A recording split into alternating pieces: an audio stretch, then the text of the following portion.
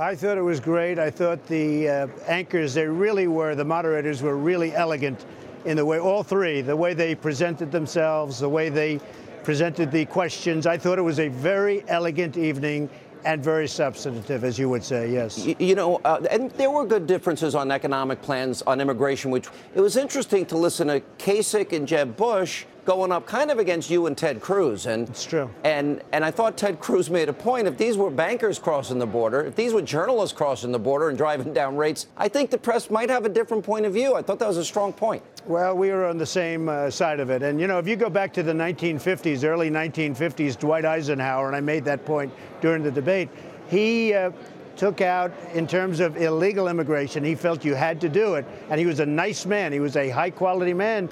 But he moved out 1.5 million people and brought them back to where they came from. They were here illegally. So I think that it really does have big precedent.